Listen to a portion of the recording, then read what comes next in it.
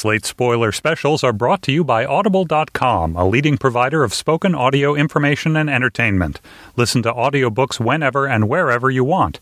Get a free audiobook when you sign up for a 30-day free trial at audiblepodcast.com/spoiler. Hi, this is Dana Stevens, Slate's movie critic, here with a Slate Spoiler Special on This Is 40, the new Judd Apatow comedy. And joining me in the studio is Chris Wade, audio producer at Slate. Hi, Dana. Hey, how you doing? Great. Glad to be back on the other side of the glass again. Yeah, what was the last one you did? Probably, what was the last big sci-fi franchise? Total Recall. Oh, that's right. That was a great conversation. Okay, well, this one was actually your idea to come in and talk about This Is 40. I wouldn't have thought of having you in for the simple reason that you're 24. But then I thought this could be really interesting, a 24-year-old guy and a woman in her 40s with a kid talking about this movie that's all about middle age. That seems to me pretty overtly like Apatow's attempt to grow up as a filmmaker, right? I mean, he's always making films about these young men who can't grow up. That's kind of his wheelhouse, basically, right? Is like the guy, the Jason Segel type, right? The man-child, if you will. Right. And so here he is making a movie essentially about himself, although he cast Paul Rudd as his proxy, with his family as his family. His wife, Leslie Mann, playing Debbie, the Paul Rudd character's wife, and his two daughters, Maud and Iris, playing their two daughters. So for me, this was a completely failed experiment, I will say. I went into it with a fair amount of hope. I sort of knew that it would be shaggy and sprawling and that it's quite long. It's 2.5 hours long or so. Even 2 hours and 40 minutes, maybe. Yeah, it's bordering on 3 hours long, which seems to be the theme of this holiday season, that everybody wants us to have burning buns as we come out of their film screenings. But I thought maybe it would justify that length. Funny People, for example. Before we get into the fact that you like this more than me, which still stuns me, what did you think of Funny People, Apatow's last movie? I'm just now realizing that I never saw Funny People. I guess I was only thinking of his pantheon as being Knocked Up and 40-Year-Old Virgin, right, which I both think are classic comedies, hilarious. I think Knocked Up has a few more problems than 40-Year-Old Virgin, but I think 40-Year-Old Virgin is absolutely brilliant and hilarious all the way through, and I think Knocked Up has. But if you look at the trajectory, and if you see Funny People, you'll see this. He gets a little bit puffier around the middle each time, right? Yeah, I can definitely, and from what I know about Funny People, I can assume this to be true, even if it's the missing C in this ABCD lineup of kind of that braid of comedy tightness slowly unraveling as he gets more creative control. Right. But in Funny People, I thought on the whole that worked. I mean, the movie has some really embarrassing stretches. Actually, the most embarrassing stretches of Funny People are the ones that resemble This Is 40. For example, there's a scene in Funny People where Leslie Mann playing his wife and I don't know if it's his daughters, but some kids, I think it may be his daughters, put peanut butter on their faces and their dog licks off the peanut butter. And it's like this game, and they're doing it with Adam Sandler, and it's sort of like, welcome to our house, here's our peanut butter dog licking game, which I'm sure in real life would be really fun, but it's not really something I want to see on film. It's kind of gross and boring. And this movie, to me, went down that same kind of home movies route. But first, I haven't let you speak yet. Tell me what you liked about it. I think that you're absolutely right that this is a big, floppy, shaggy, loose movie in all the wrong ways for a comedy. I think what I really liked about it, and I'll get into it in a probably overly specific ways later, is that it does come off to me as a big, weird mess of a film. It's just strange for a comedy. It's tonally all over the place. It's a roller coaster ride. There's not a lot of continuity from one scene to another. It's kind of like a sketch comedy in a way. Right, it's a bundle of skits. And actually in interviews he said that he came up with moments first, that this was sort of based on some improv and conversations with his wife and the cast, and that they basically did it scene by scene, which really shows. So, I mean, that's sort of typical of almost every Hollywood comedy, that it's a bundle of skits, but it's particularly sprawling and loose in this case. Especially because none of the scenes, even though it's supposed to take place over a week of this really tumultuous time in Rudd and Leslie Mann's relationship, none of the scenes seem to affect the one that comes after it or draw anything from the one that comes before. Yeah, this was a point you made that I hadn't thought about when I saw it, but I'm sure it would become really clear if I saw it again, is that it supposedly takes place in this delimited time frame, right? Which presumably would help to structure the movie, that both of their birthdays, this husband and wife, Debbie and Pete, those are their names, yes. So the character Debbie and Pete have their birthday in the same week, and they traditionally celebrate their birthday with one party. But this year, because they're turning 40, his wife is depressed, she's in denial, and she wants to be 38 forever. So as we open, actually the very first scene we see is them having birthday sex in the shower, right? And we embark on this week of their birthday. And you're right that there's no way that all the things in this movie that happen could possibly happen in the space of a week. It keeps sprawling and spiraling into this larger and larger story. And as far as there is a structure to this movie, I guess you could say it's just like this kind of seemingly endless series of like huge apocalyptic fights between them, followed by like sweet reconciliations to certain degrees. And that's where that tonal weirdness comes from. And I guess I'll launch into my ambitious theory that this movie actually has a strong strain of existential nihilism between it. That it kind of veers wildly between these two tones where they're not really affecting each other, and it seems like these people live in like a vacuum of being able to have any determinism about their own emotional lives. And so it goes from these scenes of like love is misery and we are locked in this tragic, doomed emotional death spiral dragging down the people that we will end up caring about the most, and then veers wildly to this love will conquer all panacea of like, as long as we care about each other, we don't need to worry about all these things. And then the very next scene is them, even though they just said, let's never fight, let's remember this moment forever. The next scene is them fighting over something small and seemingly inconsequential to the point where it seems like they are only there in each other's lives to loathe each other. So do you think this is Apatow's way of trying to say something about the tedium and endlessness of marriage? Or is he, I think he wants to come down on the sentimental side. He's a sentimental guy. It's a Hollywood movie. It ends on a happy note. It seems to me that he's trying to make this portrait of a great marriage. I neither felt that the emotional high points between them, the dramatic high points rang true, nor did I laugh very much in this movie. I didn't think it was successful, funny. I didn't think it was successful as a comedy or as a drama. You seem to like this weird polarity. Yeah, that's what I like about it, is that it doesn't. There's a uniqueness to it, and it's maybe a bad uniqueness, but it's not like any other comedy. And I'm pulling air quotes right now to kind of signify that it's like barely a comedy, and certainly not a drama in any kind of way, because they're like it has some of the lowest stakes, I think, of any movie, and it's like it does really embrace that folks hanging out vibe, although I think to its detriment loses the sloppy dudes hanging out vibe that gave his earlier movies so much fun to them. Yeah, well, he's very good at writing dudes hanging out, and there's not a whole lot of this here. Although Robert Smigel, playing Paul Rudd's best friend, does get a couple of scenes hanging out with him with that kind of, spiraling guy dialogue that Apatow's good at writing. Then there's also this kind of rotating cast of regulars who come in. Jason Segel is cast as a trainer, which is kind of hilarious given his own shambling body shape, but he's Leslie Mann's personal trainer, and he appears now and again, as does Chris O'Dowd as, how would you describe his character? The sarcastic assistant to Paul Rudd's failing record deal. That's right. He works with him. Right. So they sort of pop in and out. In the Girls crossover moment where Lena Dunham and Chris O'Dowd are both the employees of Paul Rudd's record company. Yeah, see, to me, that side of Apatow's rotating repertory cast is distracting at this point. When you see Chris O'Dowd and Lena Dunham in a short scene, all you can think about is girls and what are they doing in here and did he fly her in? I don't know. I was just thinking about the making of story rather than considering them as characters.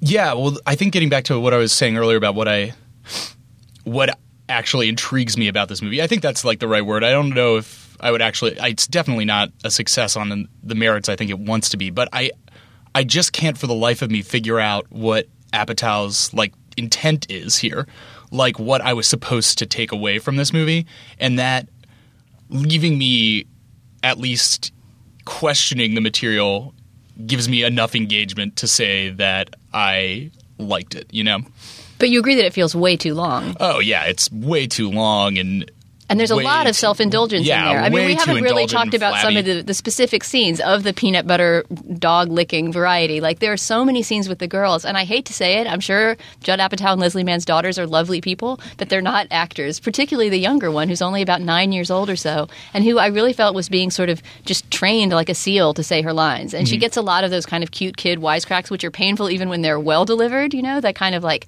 the kid gets in the kind of semi-dirty last wisecrack of the scene, right? Like, I'm going to have some crazy ass dreams tonight, she says to end one scene. And I just found those moments really, really painful. It really did feel like a home movie. Like, here, little girl, say this line. Exactly. And that's also like adding to the big weirdness, the uncanniness of it being like an Apatow family film, and just kind of like imagining in scenes where Leslie Mann's like putting the daughter to sleep, just imagining like Judd Apatow sitting in the corner and being like, oh, no, wait, this is perfect. I'm just going to call the cinematographer, get him over here. We'll just do this one more time before bed. Put it in the movie. It'll be great. Right. It's not quite to the extent that it was filmed in their house, but it was filmed on their block, apparently. It was a house really? like 7 houses down from them. And I think a part of the reason he did it that way is he's a family guy and he doesn't want to – he was saying, I'm not going to shoot the next Bourne Identity. He told Terry Gross this the other day. I'm not going to be off shooting abroad. So he's trying to keep it around the house, which I can respect, but – it does start to feel to me like there's a laziness there. Yeah. And in the same way that Girls kind of irks me of Lena Dunham writing all these characters who are just like her and her friends if her and her friends weren't born to be wild successes. It's kind of weird to see Apatow like writing and indulging this almost like fantasy of what his life would be like if he was not the wild success that he is. That's true. I mean, this movie does arguably take place in a bubble of privilege. These people live very nicely, and a big question is whether they're going to have to sell their house or not, right? Because Paul Rudd's record company he runs this small indie record company, and actually a funny part of his character is that he's this very dour kind of emo indie guy who only listens to things like Bob Mould, right? And tries to force his family to rock out to this really downer old time music. But anyway, his record company is failing is a big part of the story, and they may have to sell their nice house. So as you say, the stakes are pretty low because it's pretty obvious that they're still going to be able to move into a lovely 3-bedroom home in Los Angeles somewhere. Yeah, I do love Paul Rudd's aging indie rocker character. As far as our generational divide goes, I see so much of like my tragic future self in Paul Rudd's music, guy of like trying to convince the kids that the Pixies are great and then being like, what are you talking about? This is sad people music. And actually there was a scene in I Love You Man 2 where Paul Rudd, which is Apatow related but not directed by him, where Paul Rudd is trying to describe to Rashida Jones, his wife in that movie, his newfound or rekindled passion for playing bass. And that scene like drove me crazy because he's effectively saying, wife, I rekindled this passion and this used to be really important to me and I'm into it again and it's giving me a lot of energy in life that I didn't have before and I want to share it with you. And throughout that entire scene, Rashida Jones is going, no, stop it. You're being annoying. Stop it. I don't care. Stop it. And it was kind of the same thing of him being like, this is what, Debaser, which he sings or tries to play to the family, and This Is 40 is one of my all-time favorite songs.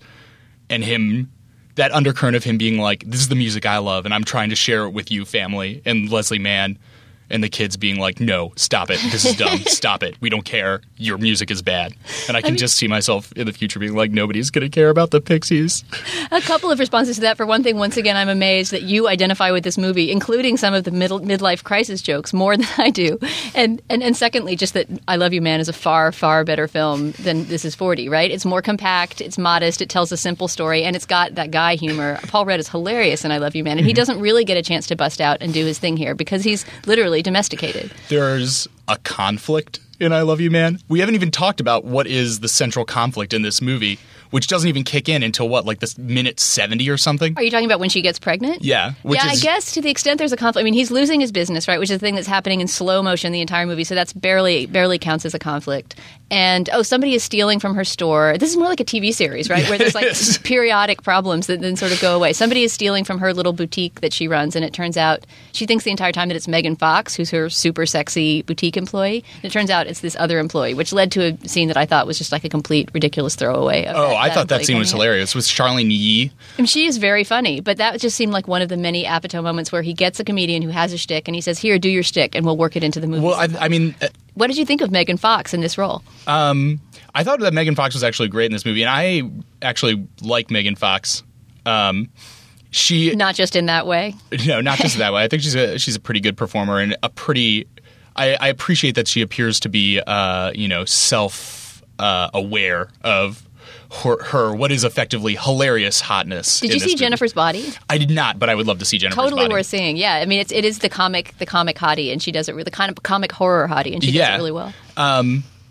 And as my roommate pointed out as we were watching it together, it's kind of funny as this movie is sagging at the beginning of its third act, how much of a bolt of adrenaline to everybody's relationships it can be just to like throw a almost supernaturally attractive woman in a bikini and just like throw her into the mix and have her hanging out with these like lame dudes. And it really did, like, she appears as a shop employee and she goes out clubbing with Leslie Mann and kind of gets drawn in to be a trusted member of their family and shows up at Paul Rudd's birthday party, 40th birthday party, which is a pool party in a bikini. And it's just like everybody suddenly has some kind of business that they can like advance their character through reacting to her hilarious hotness. Right. Yeah, that is kind of well done. And it's nice that she wasn't used as, you know, a temptation for an affair with Paul Rudd. That would have been so predictable. And although he does ogle her, you know, at one point on a ladder at the boutique, she doesn't become that predictable of a plot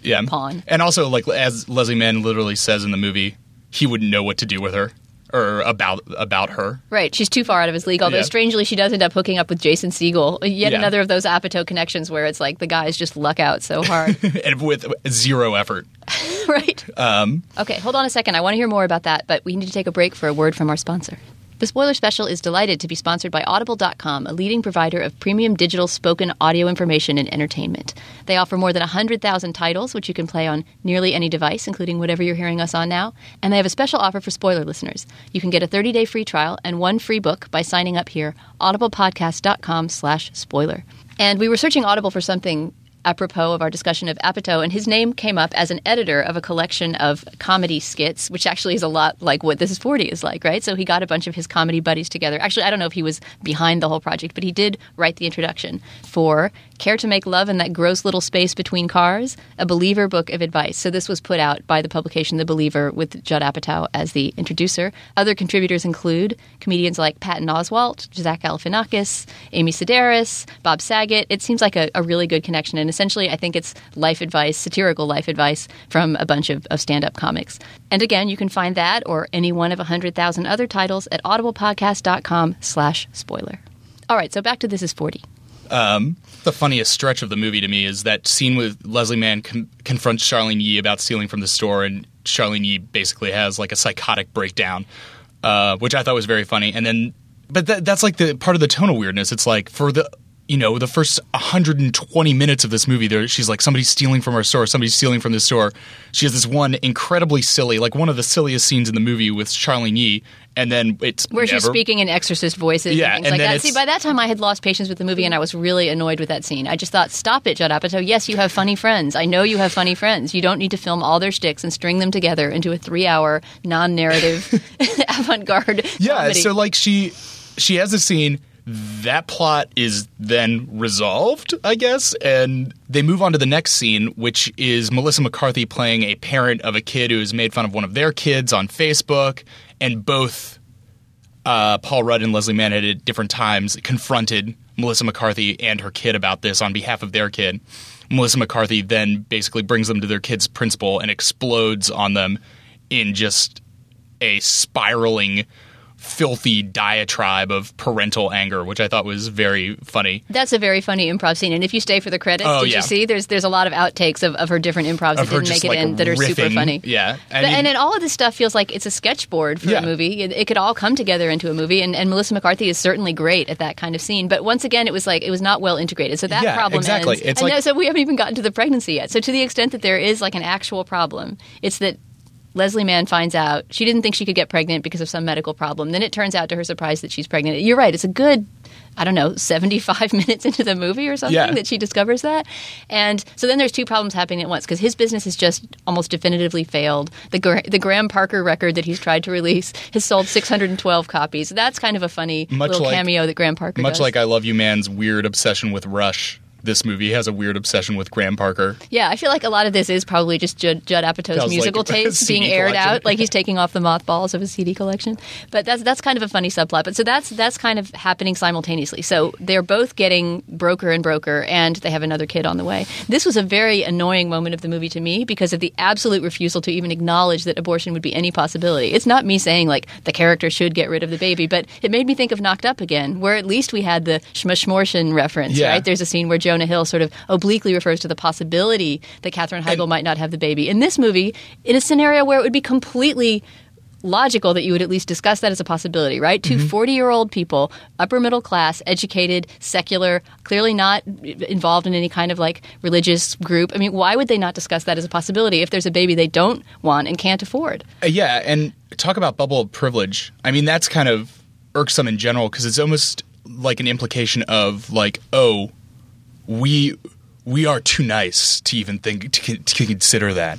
It's like our lives are too upper middle class that's like not even something that would be discussed. Oh, that's funny. I didn't think of it as a class thing at all. I really just thought of it as almost just Hollywood cowardice on Judd Apatow's part. Like, it just seems like if he's trying to make an honest movie, right? It's this movie that's supposed to be all honest. It's all into its own honesty, and there's all these like gross out honesty, right? Like the scene where on your iPad on the toilet. Yeah, honesty. Completely. Except they're supposed to be having these conversations on the toilet. There's this really gross out scene where Paul Rudd is trying to figure out what some kind of like growth on his anus is, and he has like a mirror up to it, and Leslie Mann's supposed to look at it and tell him what it is, and turns out it's a hemorrhoid. That scene was completely disgusting and unfunny, I thought. I just didn't think it added anything to the movie. But anyway, if that's the gambit, if it's like we're laying it all out, then for God's sake, two people who are about to have a child that's 10 years younger than their other children that they're not sure they want aren't going to even float that possibility? Yeah, and I think that is the weirdness that I'm kind of part of the weirdness that I'm kind of into, and also the ultimate failure of this is that you can't really say that this film is sound and fury signifying nothing. It's more like hemming and hawing signifying nothing. It's like each scene raises like a sketch of this relationship that is like fairly honest and fairly real, but nothing points to any larger meaning in the end. So the takeaway is like life's a bitch and then you die. Yeah, it ends on a happy scene, but if it went one scene more to as the pattern of the movie suggests of a scene where they reconciled and things are going to be okay, and also the ending is just like way too tidy. It's like, that final happy scene is like, well, I guess we'll sell the house and get less than its value, but then we'll have this kid and it'll be fine. Oh, and then your record label will just sign Ryan Adams. That'll be great. Right. And it's just that's right. Everything. They go to see Ryan Adams and there's this implication that he's going to sign him. It's true. Maybe This Is 41 would be like, now we're broke with a kid we don't want. And like,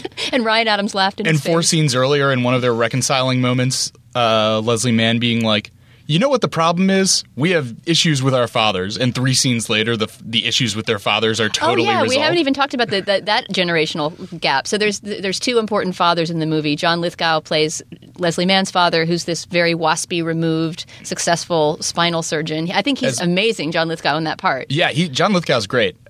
He totally gets that kind of icy, closed-off man, who's sort of trying, but he doesn't know what it is to try. My roommate and watching partner for this movie said, and I think accurately, he looks like a thumb. I thought he kind of looked like a rag doll with like beady button eyes in it, but he is great in the part. I feel like he always plays warm, twinkly characters, right? And it's very rare that you see him play somebody completely buttoned up like that. Yeah. So he was really good. And then Albert Brooks plays Paul Rudd's father, who's also a very funny character. He's this mooch who's been financially dependent on his son for years, and Paul Rudd is secretly filing him this money. And so both of those actors were really well cast. But what did you think? What were the fathers doing in there? I mean, they were providing like two foils for this character. Like Leslie Mann wants to be this hyper involved, like perfect mom type thing, and she has this father who's been absent her entire life. That she has this, I think she it's implied that she doesn't really want to acknowledge it, but she has this abandonment issue with him. Whereas Albert Brooks, Paul Rudd's father, in what I would argue is more of the existential nihilism of this movie, is a guy who's like a very self-acknowledged layabout, only interested in his like personal satisfaction in life, who's gotten with this younger woman in his autumn years who really wanted a kid, so he went to a fertility clinic to try to satisfy her and ended up getting not just 1 but 3 twins, or a set of triplets that he appears to have very little interest in caring for beyond keep making sure that his wife is happy. And it's kind of part of that overall trend of like everything we try to do, nothing will ever turn out right. Right. And furthermore, we'll never learn nor care to grow from our mistakes is like the takeaway from Albert Brooks. I guess so, but then that, once again, that kind of bleakness, that bleak vision of family life, is a very strange mixture with the sentimentality that crops up every scene or two. And in the end, Albert Brooks is kind of seen as this really nice grandpa, because unlike the John Lithgow character, who also eventually comes around and becomes a nice grandpa, but much earlier by watching him, the entirety of Albert Lost Brooks, in a day. Right. No, I think he was supposed to watch the end. That's time compression is also like that existential like thing, is that time in the same way that it's all supposed to set in a week, but these plots move incredibly slowly and seem to never like to be strung out forever without any progress. No, you're right. And there's that whole getaway but when they suddenly so much stuff happening. They go to Malibu for a night in the middle of this like 5-day period and like get stoned on weed cookies elliptically referenced to be given to them by Seth Rogen's character from Knocked Up. Once again, that was a scene. Wasn't there a scene in Knocked Up where people were stoned in a hotel room? Yeah. And that was a much funnier Paul Rudd scene. Yeah, that scene was Paul great Rudd with the and chairs. Seth Rogen? Oh, yeah, that scene's hilarious. And this was basically the same joke. But once again, it was the laziest written scene ever. Yeah. It was basically like, how many room service stoned people jokes can we come up with, sort of visual gags, and just string them together in this just non-narrative. Mm-hmm. I don't know. I mean, I feel like I want to give Judd Apatow a bad grade for this movie, so he'll try harder next time. I'm not giving up on him. I actually still think I'd be interested to see what he does next, but I hope he doesn't go any farther up his own ass. Yeah. So the ending of the movie is finally the birthday party, the long-awaited birthday party that somehow... That took forever and also only 48 hours away. 5 months, yet 1 week from the beginning of the movie. And it's sort of the moment that all this stuff comes together, right? It's the Megan Fox, Jason Segel connection is made. The grandfathers kind of reconcile with their children and their children's children. The bomb is finally dropped. Leslie Mann's been hiding her pregnancy from Paul Rudd. Oh, that's right. It's dropped in a very oddball way that just another party guest who knows about it happens to mention it. And he kind of goes crazy and goes off biking and eventually runs into a car door, and Leslie Mann kind of comes and saves him. Ends up in another Apatowian trope, ends up in a touching comedic scene in a hospital, which is where they decide to be in love in the final scene. And go to that Ryan Adams concert where Paul Rudd is just going to sign him. But that's what really interests me about it, and I think supports that nihilism to it, is that it ends on a happy note, but if we follow the pattern of the movie, theoretically the next scene is them right back at bickering and telling each other that, they're only together because of the kids and that they loathe everything about each other. And then the scene after that will be a happy one, and they're locked in this eternal struggle of never learning and only causing each other misery or some sort of deluded false happiness. So the question is that some sort of incredibly wise, deep, kind of long view that Judd Apatow's taking, or is that just his movie being so badly structured that his happy ending doesn't work? Yeah, I mean, I think you pointed out earlier that there are like these dueling ideas, or these dueling feelings of Apatow trying really, really hard to be really sincere and earnest and truthful and almost artistic about his honesty about what relationships are like, wrapped up in this incredibly lazily structured movie. And there's that cognitive dissonance about being unable to figure out what the author is intending, that running through the entire film. I love that you found that as kind of energetically destabilizing, whereas I just found it deadeningly boring. Yeah, well, that's also my milieu of movie watching, is that I really enjoy things that you can kind of see bursting at the seams, and I think you can see this movie bursting at the seams. It's a big weird mess, and I do like big weird messes. Mm-hmm. Well, I guess then you're recommending it conditionally for people who like big weird messes. Yeah, and I think that anybody who's watched all of Apatow's movies and is like interested in what he has to say about the modern world will find it at least interesting, worth watching. Yeah, I mean, I guess I would say if you want to see an Apatovian big weird mess, I would recommend Funny People over this, because it's just darker and edgier and has more actual laughs in it. Mm-hmm. And I also think that Adam Sandler, when well used, the using of Adam Sandler against type was more interesting than any of the casting in this movie, which is all basically just sort of plugging the stock actors into their roles. More than another film plugging Paul Rudd into the increasingly boring straight man role that he has been narrowing in on since Clueless, let's say. Yeah, I mean, I don't want to get sick of Paul Rudd. I love him in that role. Somebody at some point called him the new Jack Lemmon, and I think that's kind of the perfect designation for him. He's totally Jack Lemmon-y in his kind of compact size and his kind of, his very contained, dry wit. I love Paul Rudd, but he really is getting plugged into roles like this. The angry sad sack. As for Leslie Mann, I hate to say it, but I don't think Leslie Mann is that funny. This movie is, if there's a main character of Paul Rudd and Leslie Mann, the main character is Leslie Mann, and this movie is the agony and ecstasy of Leslie Mann, which is weird because, she's his wife in real life and it's her kids that she's interacting with. So there's something very uncanny about seeing her as this laboring to be the right person at all times and struggling against her instincts and her emotions to do the right thing for her relationship, but just being too flawed and overcoming. It's very hagiographic of her, right? Yeah, it is, of her struggles and what she has to go through. while Paul Rudd is just trying to get by, man. Just trying to get this Graham Parker album sold so he can put food on the table for his family and not get yelled at too much. And maybe influence some love of the Pixies. Yeah, it's a very, very weird thing to do. I mean, to plug somebody else in for yourself and basically film your home life. I mean, when you think about it, it starts to seem like this kind of cool avant-garde project, or it's like a little bit Lena Dunham-ish, but I think Lena Dunham is doing it a lot better on girls than Judd Apatow just did it in this movie. And maybe it's just because it's compact. She only has 25 minutes a week to do her little journal of, what's happening in her life, whereas Judd Apatow has a big old sprawling tome that he's filling up. Well, maybe this movie would be better if it was just pushed towards the weirdness that I like in it, and instead of a big glossy Hollywood movie, it was just tons and tons of 35 millimeter footage shot of Apatow himself, with Rudd like living on his couch in his house, just interacting with his family in like a very verite style. Right. Maybe that is the movie that this movie wants to be. Like a grimy social realist, kind of like Samuel Beckett kind of grimness. Exactly. Yeah, the movie does kind of, you're right. In its moments that are the most interesting, it does strain toward that sort of like, I can't go on, I'll go on kind of thing, right? But then it just turns into something too glossy, and I don't know. All right, see it if you like Chris Wade's opinion. Don't see it if you like mine. And we all know we're here in the end for you. I'm just throwing the curveball. I'm just playing the Bejeweled on the toilet. What can I say? This is 24. All right, Chris, well, please come in and spoil another movie with me soon. This was great. The next big weird mess. All right. Our producer was Chris Wade, and the executive producer of Slate Podcast is Andy Bowers. For Slate.com, I'm Dana Stevens. Judy was boring. Hello. Then Judy discovered ChumbaCasino.com. It's my little escape. Now Judy's the life of the party. Oh, baby, mama's bringing home the bacon. Whoa, take it easy, Judy. The Chumba life is for everybody. So go to ChumbaCasino.com and play over 100 casino-style games. Join today and play for free for your chance to redeem some serious prizes.